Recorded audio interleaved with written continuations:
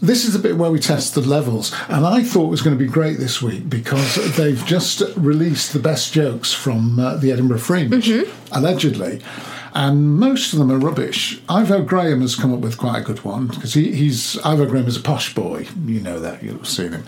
He went to York Uni though, didn't he? No, he went to either Cambridge or Oxford. Oh, did he? I thought that he was one of the ones who was one of these posh boys who then didn't go to... No. Who, refused an offer to Oxford or Cambridge. Who did that? A comedian? Pretty sure Ivo went to Oxford or Cambridge, but you might be right. No, I probably not. I thought you told me that, so if you don't think that's right, then no, I'm wrong. However, his Edinburgh joke was, I've got an Eton-themed... Because he definitely went to Eton. So he says he's got an Eton theme to his advent calendar, where all the doors are opened for me by my dad's contacts. That is really good. That's good. But the other joke's not that great. A thesaurus, this is Ross Smith, who's quite a well-known stand-up, I think.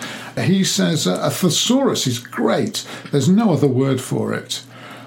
Olaf Falafel, who we've featured before in this highly prestigious Testing the Levels spot, Olaf Falafel came up, his joke was, I keep randomly shouting out broccoli and cauliflower. I think I might have florets.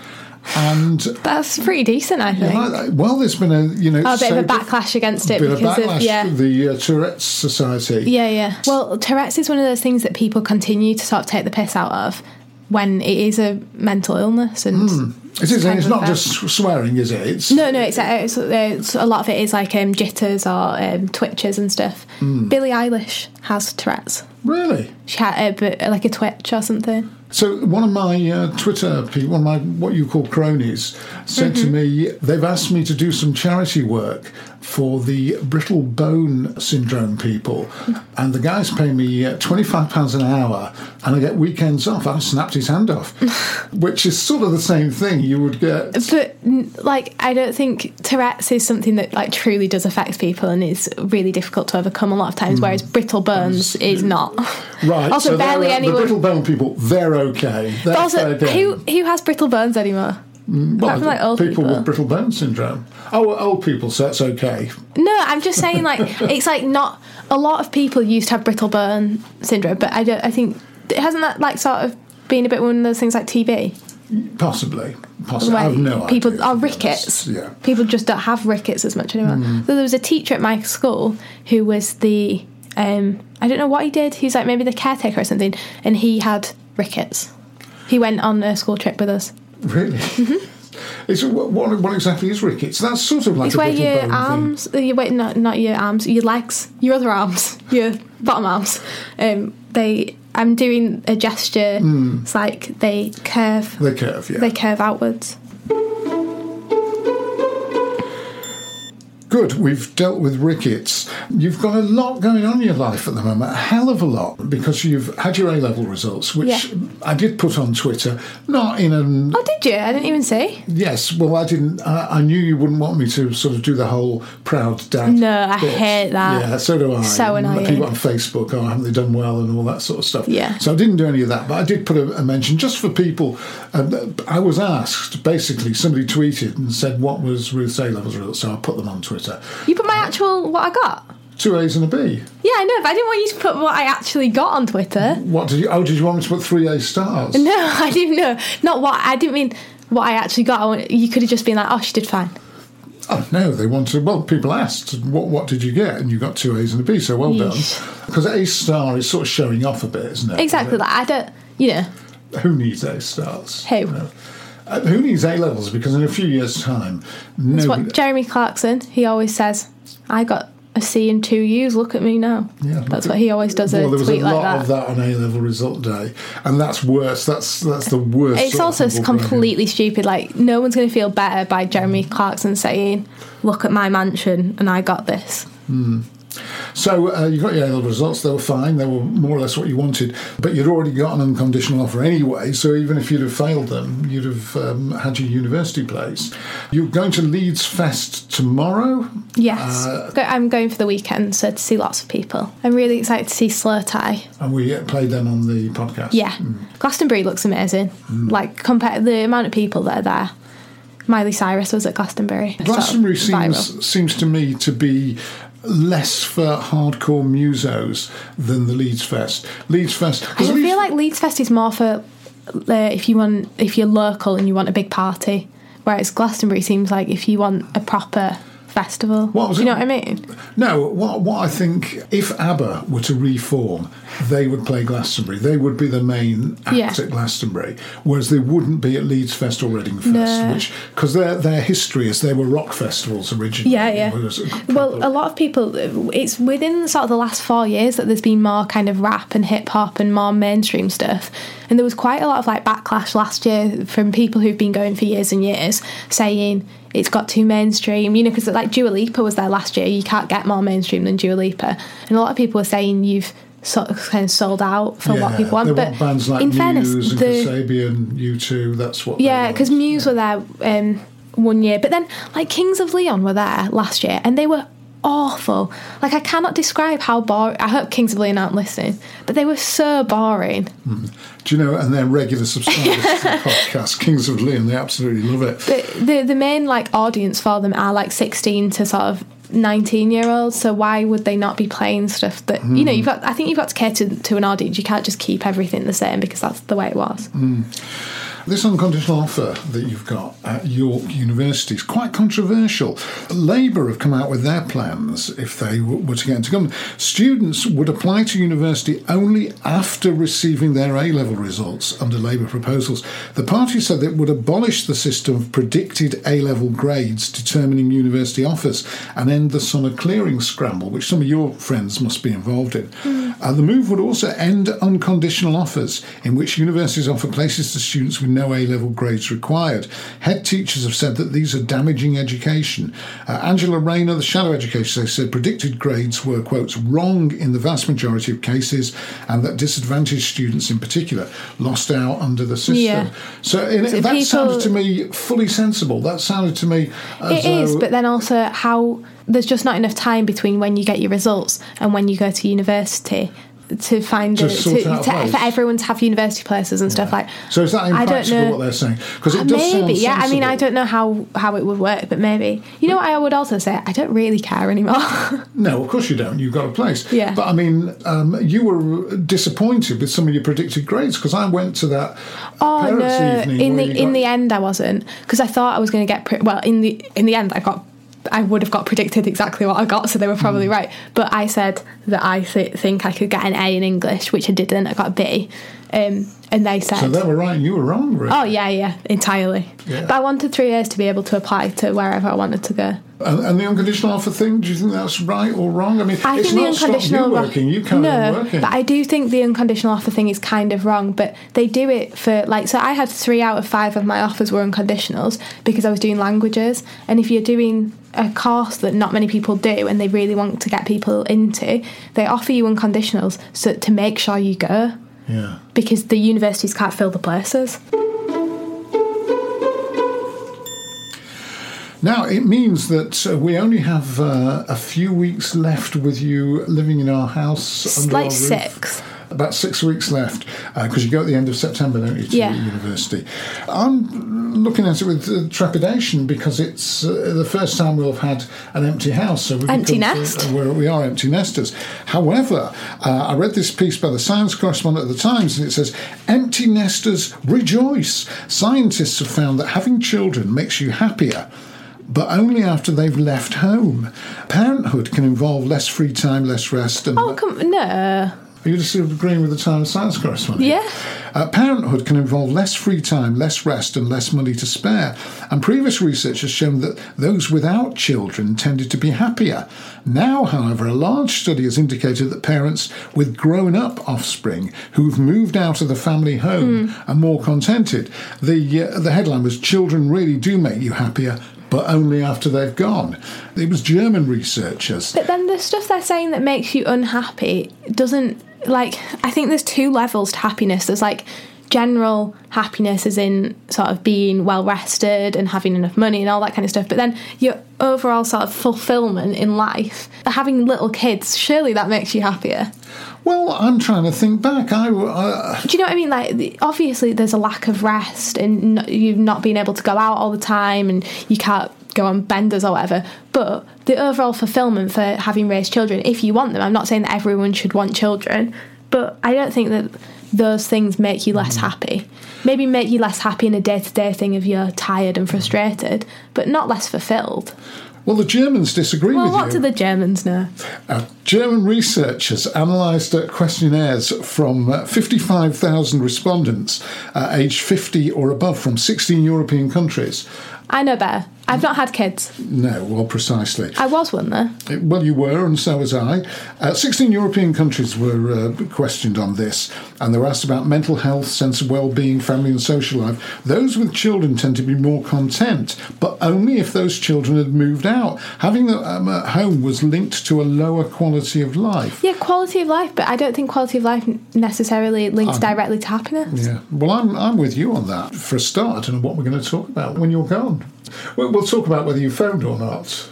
Whether I phoned or that. And the answer is always no, she's not phoned. No, you're not great on the phone. I'm rubbish. Yeah. I ring to make sure you know I'm okay, but sometimes I'll just text saying I'll be home. Sometimes. You said, you get children at home, you can't go out on a bender. Well, we do, because in my guide to bad parenting, that's one of the prime things that you do. Oh, you go out? Go out on a bender.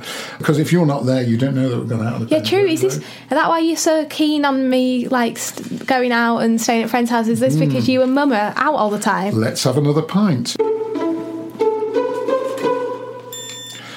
I wonder if you've ever read The Diary of a Young Girl by Anne Frank. Did you ever read it? Yeah, of course I've read it. Does every child? Did you do it at school? Or did you No, I read it at home. I just have it at home. I've read it a couple of times, actually. Yeah. I read it mainly because I was such a massive fan of Jacqueline Wilson. I completely idolised her. And in her diary, it's called My Secret Diary. Yes, that's right. She talks about how she absolutely adored the Diary of Anne Frank, and she had a picture of Anne Frank on her bedside table, and she used to read it over and over and over again. So then, just after I'd read that, I read The Diary of a Young Girl. So you would have read it when you were about the age that she was. What? Yeah, 13, I read it. I think when I was about 12. Yeah, and she'd have been about 13 or 14. Yeah. I think when she. I read it when I was just slightly younger than when she wrote it. But yeah. What did you make of it? What did you take from it? Oh, I thought it was beautiful and so sad. I've read it. So when I read it when I was 12, I thought, oh yeah, right, okay. But I don't think I really appreciated it as much. And then I read it when I was about 15 or 16, and I really appreciated it a lot more then. Firstly, because I knew a lot more about the Holocaust, and also I've appreciated what a brilliant writer she was as well. Yes. Which is the unbelievable thing. So I've read the Malala Yousafzai, who is an unbelievable girl, and she won the Nobel Peace Prize and is amazing. What's her book called? Her book is called I Am Malala. That's and right. So I read that one as well. And as much as it was a fantastic story, and it got kind of compared a bit to which I don't think you should have compared it, but it did at the time. I think what you saw in hers was that she wasn't as a natural writer in the way that Anne Frank was. Yeah, because Anne Frank wrote other stuff as well. The only reason I know all about this, and I'm asking about this, is there's a new book out called The Collected Works of Anne Frank, which is reviewed in this week's Times Literary Supplement. Not that I ever buy the Times Literary Supplement, but now there's one of the few perks of us moving buildings at Talk Radio is that we're right next door. The office next door is the office of the Times Literary Supplement. They're on the same floor as us. I suspect that was the worst floor you could get put on, right next to Talk Radio. So you've got Talk Radio, people shouting all the time and talking nonsense, and then people very quietly at their desks at the Times Literary Supplement, reviewing books.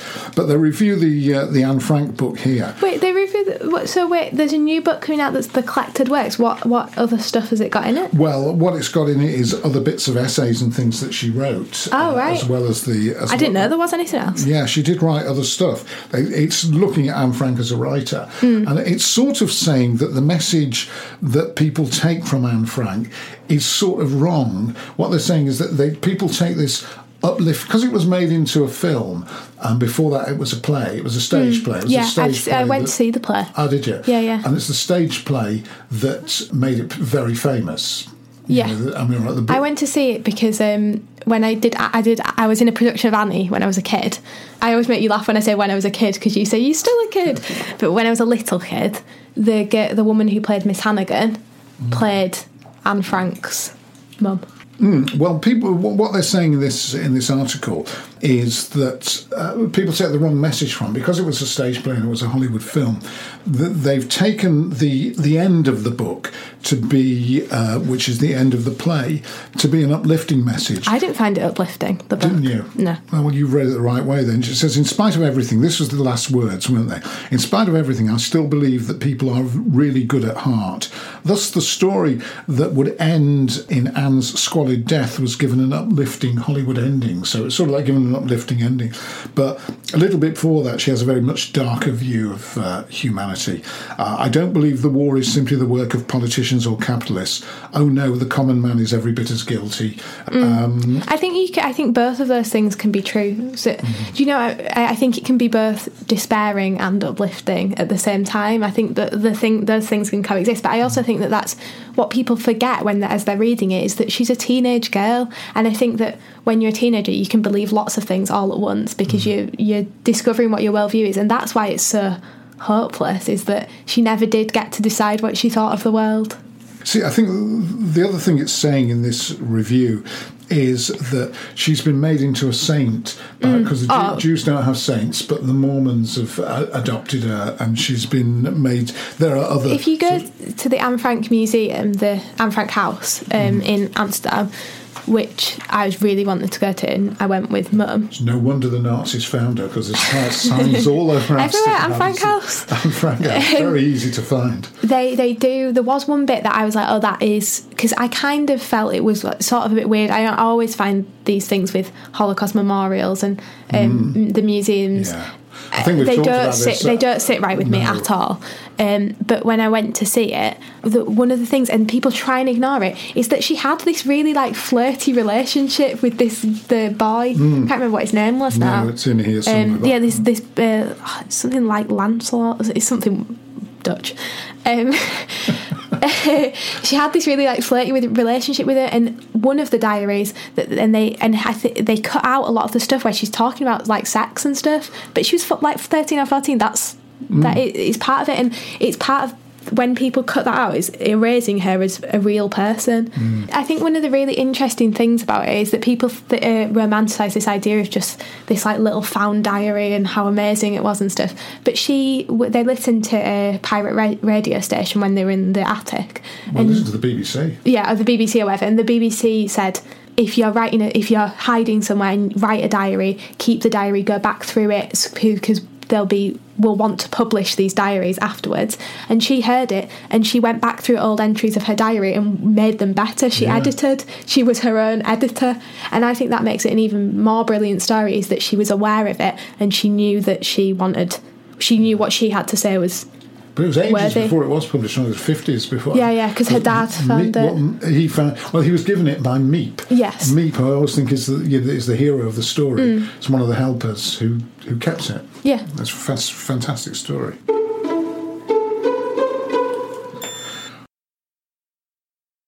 We very rarely talk about Brexit, but you said you have. I have some stuff about Brexit. I read an interesting article in the Guardian. Obviously, because it's free, and I'm not going to pay for my press. There's just this. Basically, I read it and I was like, "Gosh, I really do not know what I think about that." So he was basically saying... The Guardian normally tell you what to think, because you normally come here with a full set of Guardian attitudes. We did talk about this last week, the fact that because you get all your information off the Guardian, and you do that because it's free for no other reason, the Guardian is now moulding a generation of young minds. I also do it because their website is really user-friendly. Yeah, precisely. Which is... Well done there. Yeah. Well, you see, the Mail, that's free, but it's the website... The website's crap. Yeah. It's so difficult to navigate. Yes, it is. Whereas the Guardian's all nice colours as well. Lovely. So, so this guy, and he was talking about how he thinks that we've already screwed everything up, basically, and that there's no way to go back from it, and that everyone is becoming more and more hopeless, and the people who were really anti-Brexit and were saying that there's a way out, that there's no way out, and it's just sad. And so he compares it a bit to these things that Lyndon Johnson said. He said, "I don't think it's worth fighting for, and I don't think we can get out. It's the biggest damn mess." That's what Lyndon Johnson said about the Vietnam War? No. Yeah, the Vietnam War. Yeah, the Vietnam War. That's exactly War. what Lyndon Johnson said about the Vietnam War. But I think that's way and then over he the says, top to compare. No, here's what he says. He says, Brexit is not a military atrocity, and there is no moral equivalence implied by comparison with Vietnam. Still, I sense that our incumbent Johnson is also trapped in the midway point of a longer tragedy, the premise of which are unable to grasp. That perspective will always elude the Prime Minister because he adheres to the 19th century view that history is made by great men, and is enough of a narcissist to count himself among them. I think that is completely true. I think that Boris Johnson does think that history is made by great men, and that's why he idolises Churchill so much. Yeah. And he believes in this view that history is made by single men, and and all married men. Yeah. Pardon? All married men, not just single men. Oh, I didn't get what you were on about then at all. Went right over my head. That he believes that history and these romantic moments of decisions and whatever, and I don't think that's true at all. But I think that this article, I was like, it's really frustrating to read because it's again this kind of like catastrophic thinking of we're at this tragedy point, and I was like, I don't think I agree. No, well, we don't know. That's the problem. But it could. This is the thing. We could be living in this moment that people read about in history books, and they'll look back on it, and kids will study it and think, oh my God, how did they allow this to happen? Why didn't someone stop it? It could be just as easily this awful tragedy as it could be actually not that important. Yeah. It seemed to me that what Theresa May proposed was the best possible deal and wasn't a half bad deal. We proposed quite a substantial divorce settlement, but that divorce settlement would be paid, and then we wouldn't have to pay into the EU every year, which EU every year, which in theory it would have helped the kids, because by the time the economic, by the time their mums and dads' shitstorm was over and their businesses had suffered and all that, we would then get to the point where we paid the divorce bill and we weren't paying in it every year to the EU, which seemed to be one of the. There were two things that people objected to. There were outright racists who just didn't like foreigners, and then there were, or xenophobes if you like, and then there were people who thought, well, we pay too much into the EU, and we're just keeping this huge bureaucracy with the big parliaments in Strasbourg and Brussels going. Why should we be paying into that? You can see the logic on a very simple level. So Theresa May's deal seemed to sort of solve that, and everything that Labour were whinging on about, the reasons they didn't like the deal, it didn't take care of workers' rights. We would get chlorinated chicken from America, health, the environment, all that sort of stuff. It was all in there. It was all in Theresa May's deal. Yeah. So I think they shot them, Parliament shot them, and we should be ashamed of our MPs. So they shot themselves in the foot by not accepting that deal, which was probably about the best we could get. Yeah. So he goes on to say, zoom out a little still further, and Brexit could look like the prelude to a wider unravelling.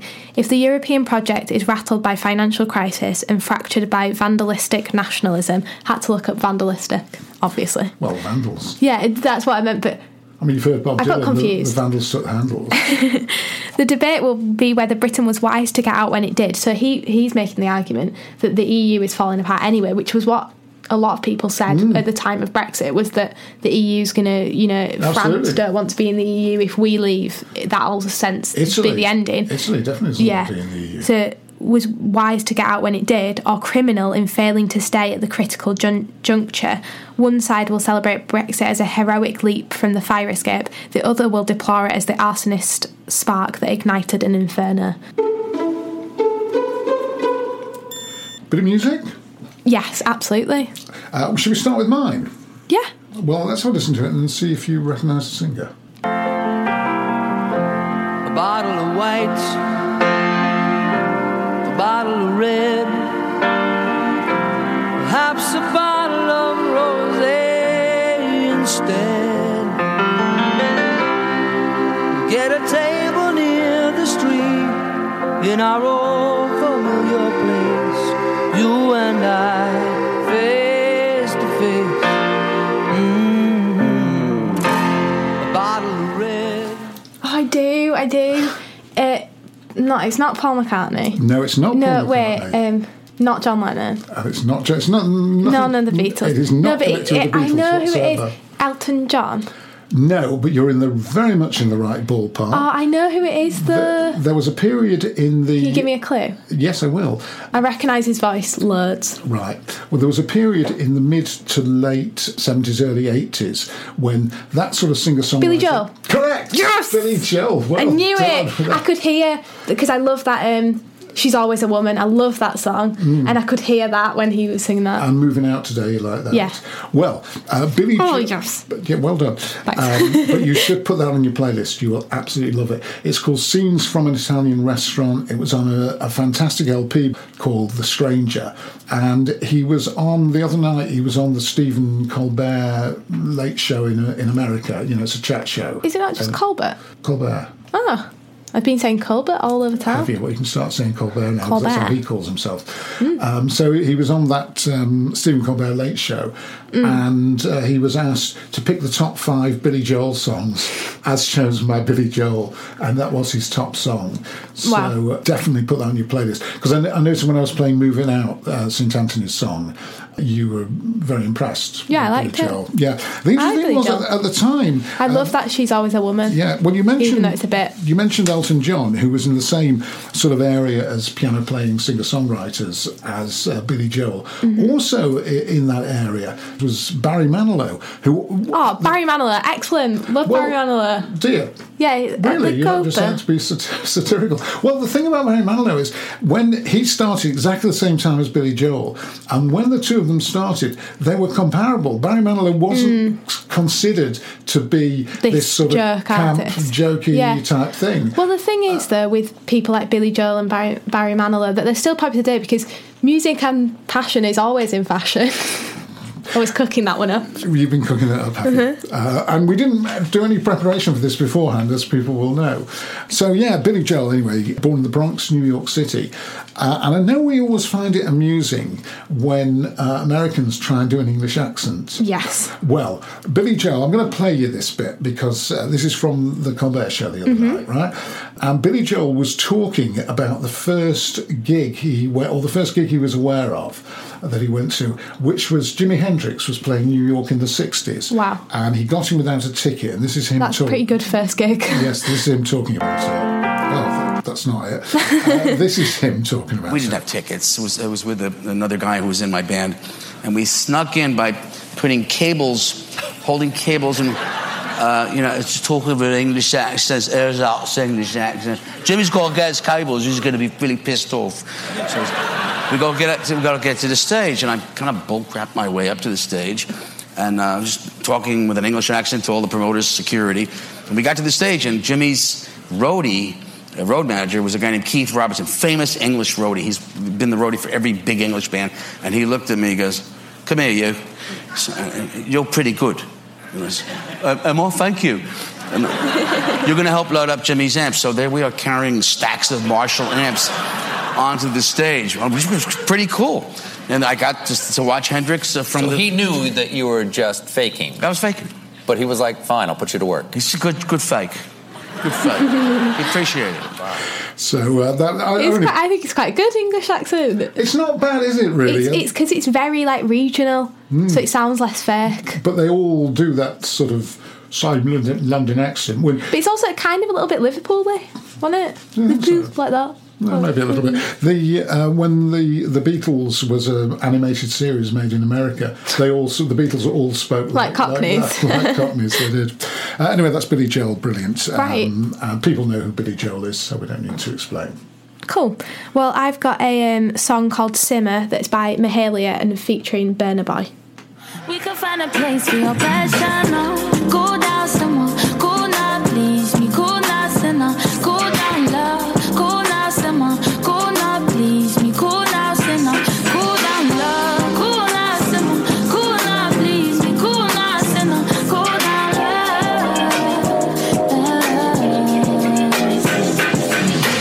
Sometimes I want you close. Sometimes I want my space. So nice and simple this week. Simmer by Mahalia.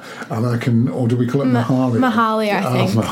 Mahalia. But So go on, tell me about Mahalia. So she is a singer she's only 21, and she's been around for quite a while, but she's from Birmingham, and I first got introduced to her because her earlier stuff is much more kind of like folksy, like pretty acoustic-y type songs, and I went to a festival and saw her there when I didn't really know her songs and stuff, and she was brilliant. This is when she was probably only 18 or something, and she was amazing, and she has been. And then just recently she's kind of been getting on the rise since then, and she's been getting more into like the hip hop and the R&B side of things, and she was talking about sort of like body positivity and all that kind of stuff, like with like Radio 1, and I think that she'll get really, really big.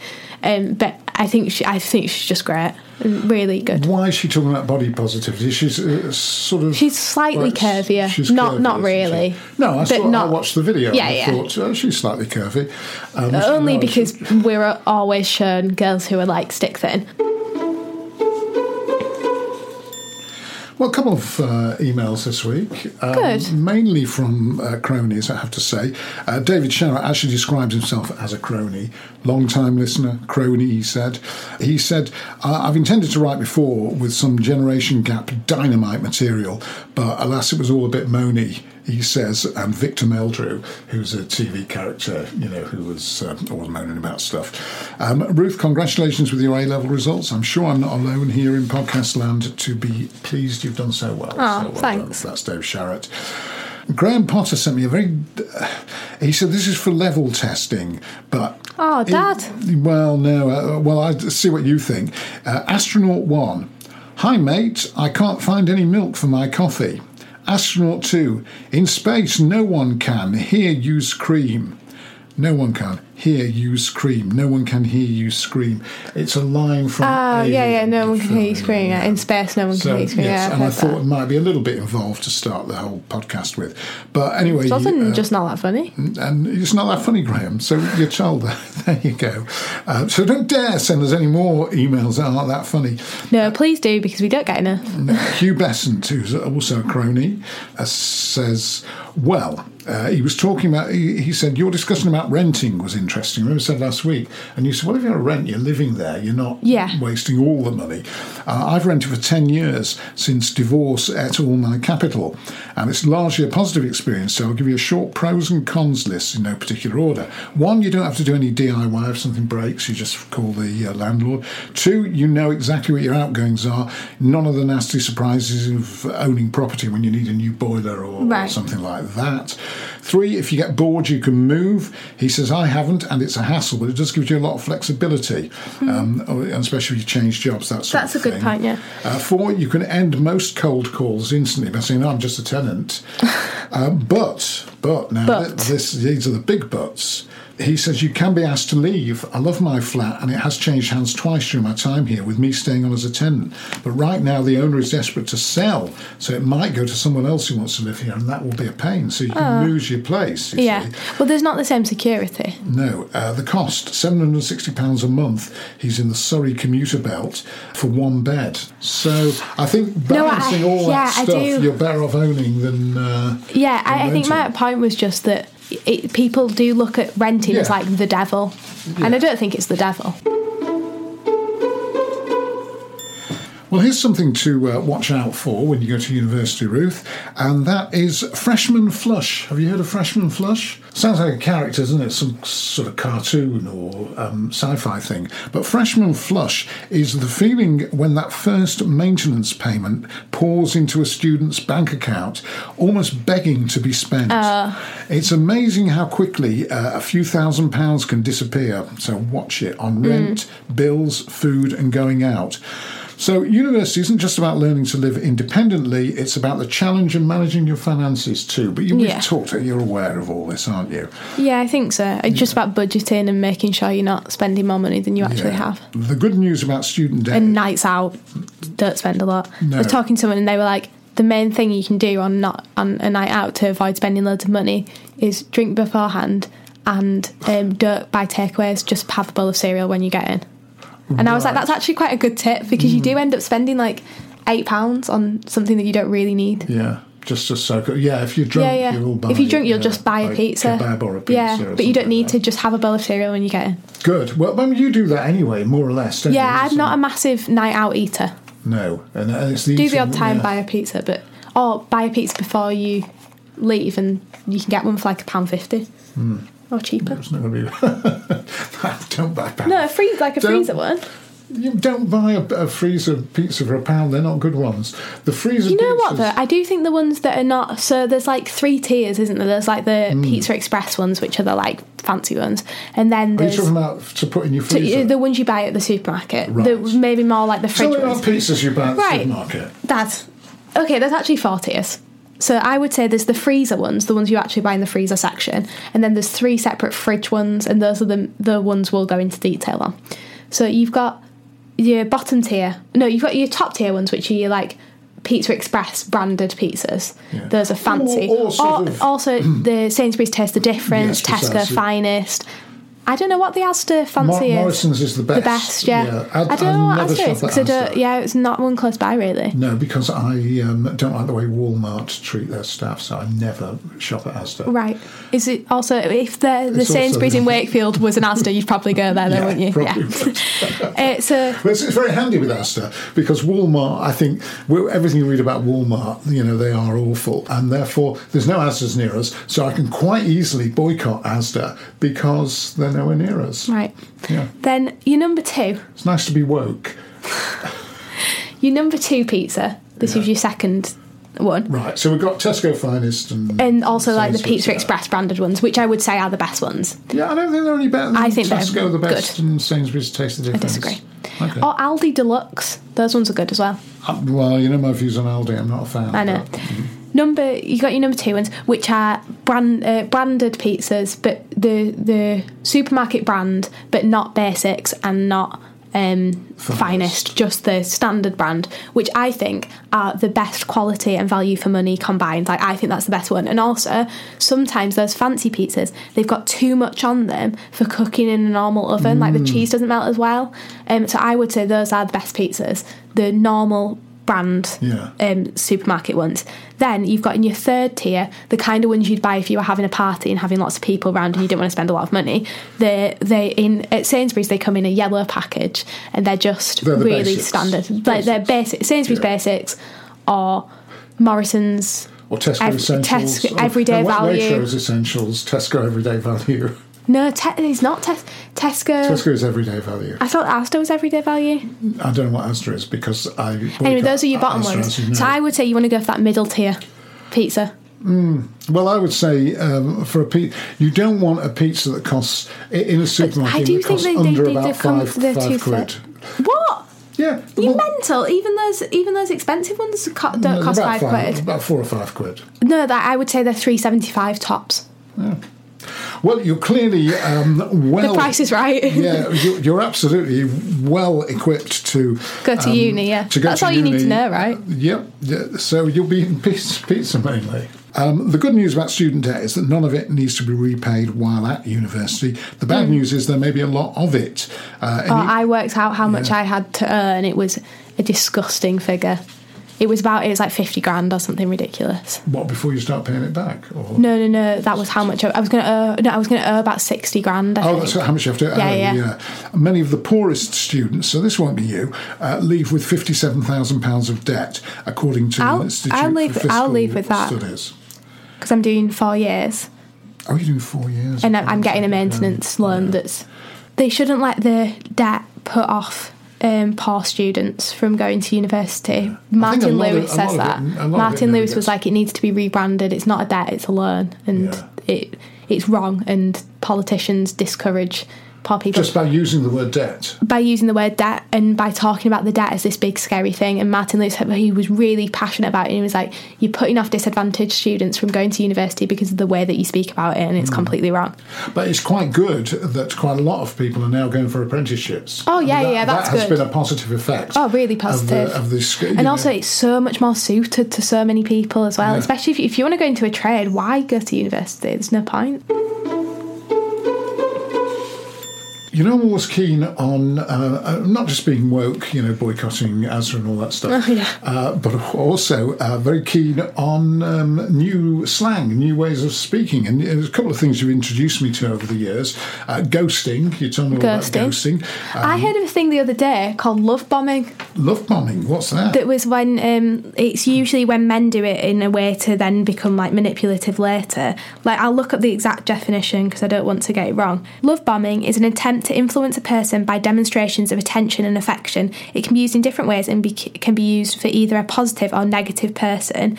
And it's often, you know, I think it's more common that men would do it, man would do it to a woman, where it's really early on in a relationship and they buy you like a really expensive gift, and then so it's nothing to do with phones, it's to do with... it's just general like relationship etiquette, and they buy you like a really expensive gift really early in the relationship, and then if they do something wrong, they'll say, oh, well, remember what I've done for you, like that kind of thing, which is obviously really manipulative.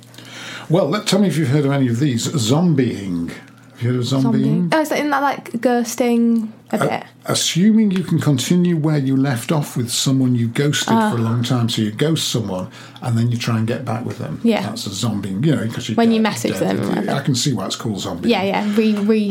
Breadcrumbing. Have you heard of breadcrumbing? Is that like leaving? There must be like leaving little things like little Instagram stories and that kind of stuff. Breadcrumbing, making sporadic flirtatious gestures, whether it's a like on Instagram or a suggestive text message, which is a breadcrumb, every couple of months, even though you have no intention of dating seriously. So you're doing that's that not nice, breadcrumbing thing. No. Benching. You heard of benching? That must be having a roster of girls that you just switch in and out and put some of them on the bench. Like benching, it's in a football game context. Yes, absolutely. Regularly texting and calling, but never suggesting to meet up unless you need a backup date. So somebody's sitting on the bench. It's a substitute, really. Mm-hmm. Haunting. Yeah, keeping someone on a string. Yep. Haunting. Haunting. What's that?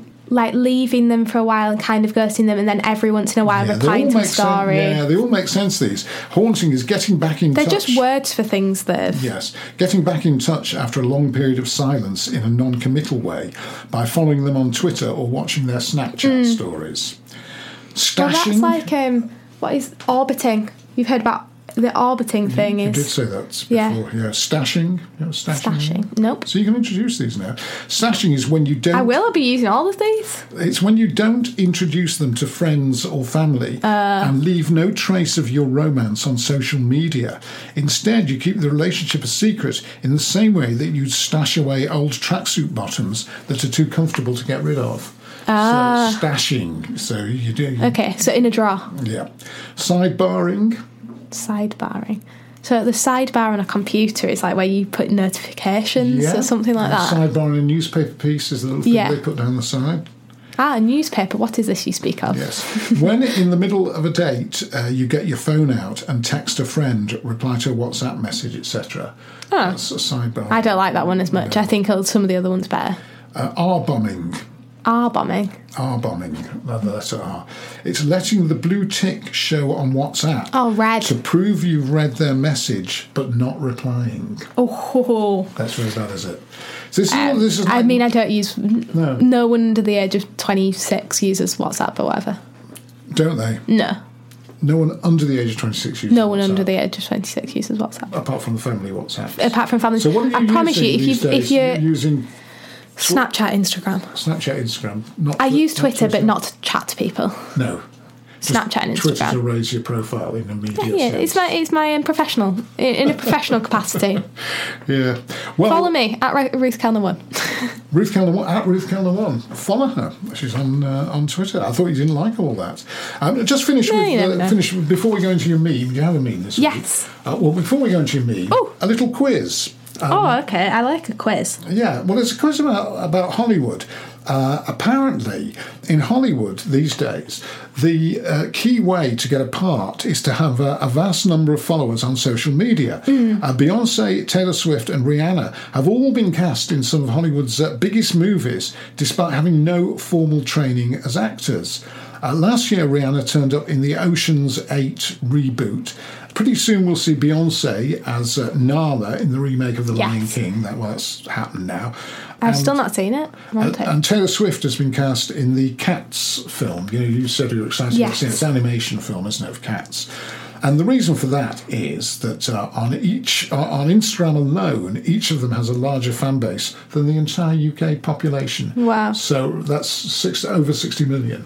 So I'm going to go between these people and tell me who of these 4 people you think has the most Instagram followers. Okay. Right? Taylor Swift, Okay. Beyonce, Selena Gomez, and Dwayne The Rock Johnson. I think I know this. Go on then. I think it's Selena Gomez. Not that. I think Selena Gomez has the most ever on the whole of Spot on, Instagram. 152 million. Yeah, she's got the most out of... 3 times the population of the UK. Almost. She has the most Instagram followers in the world. Yeah, she does. Well, between Dwayne... Let's do... All right, I'll go further down. Between Ellen DeGeneres and Rihanna, who would you think would have the Rihanna. most Instagram followers? Rihanna, I think. Or the more Instagram followers? No, Ellen DeGeneres has 74 million. Rihanna has 73 million. Wow. Yep. So let's go to Twitter now, see how they're all doing on Twitter. Is Selena Gomez still top on Twitter? So who has the most Twitter followers in the world? Oh, Do you want me to give you a choice of Yeah, people? you're going to have to give me a choice because I really don't know. Right, the most Twitter followers in the world. It's between Jennifer Lopez, Taylor Swift, Miley Cyrus and Oprah Winfrey. Oh, that's really hard. So I don't think it's Jennifer Lopez. No. Because she's just not famous enough. I think Taylor Swift will have a lot. But I don't think it's Oprah. But Miley Cyrus, she'll have a lot as well, and she tweets a lot. I'm going to go Miley Cyrus. No, it's Rihanna. You didn't give me an option of Rihanna, though. I didn't.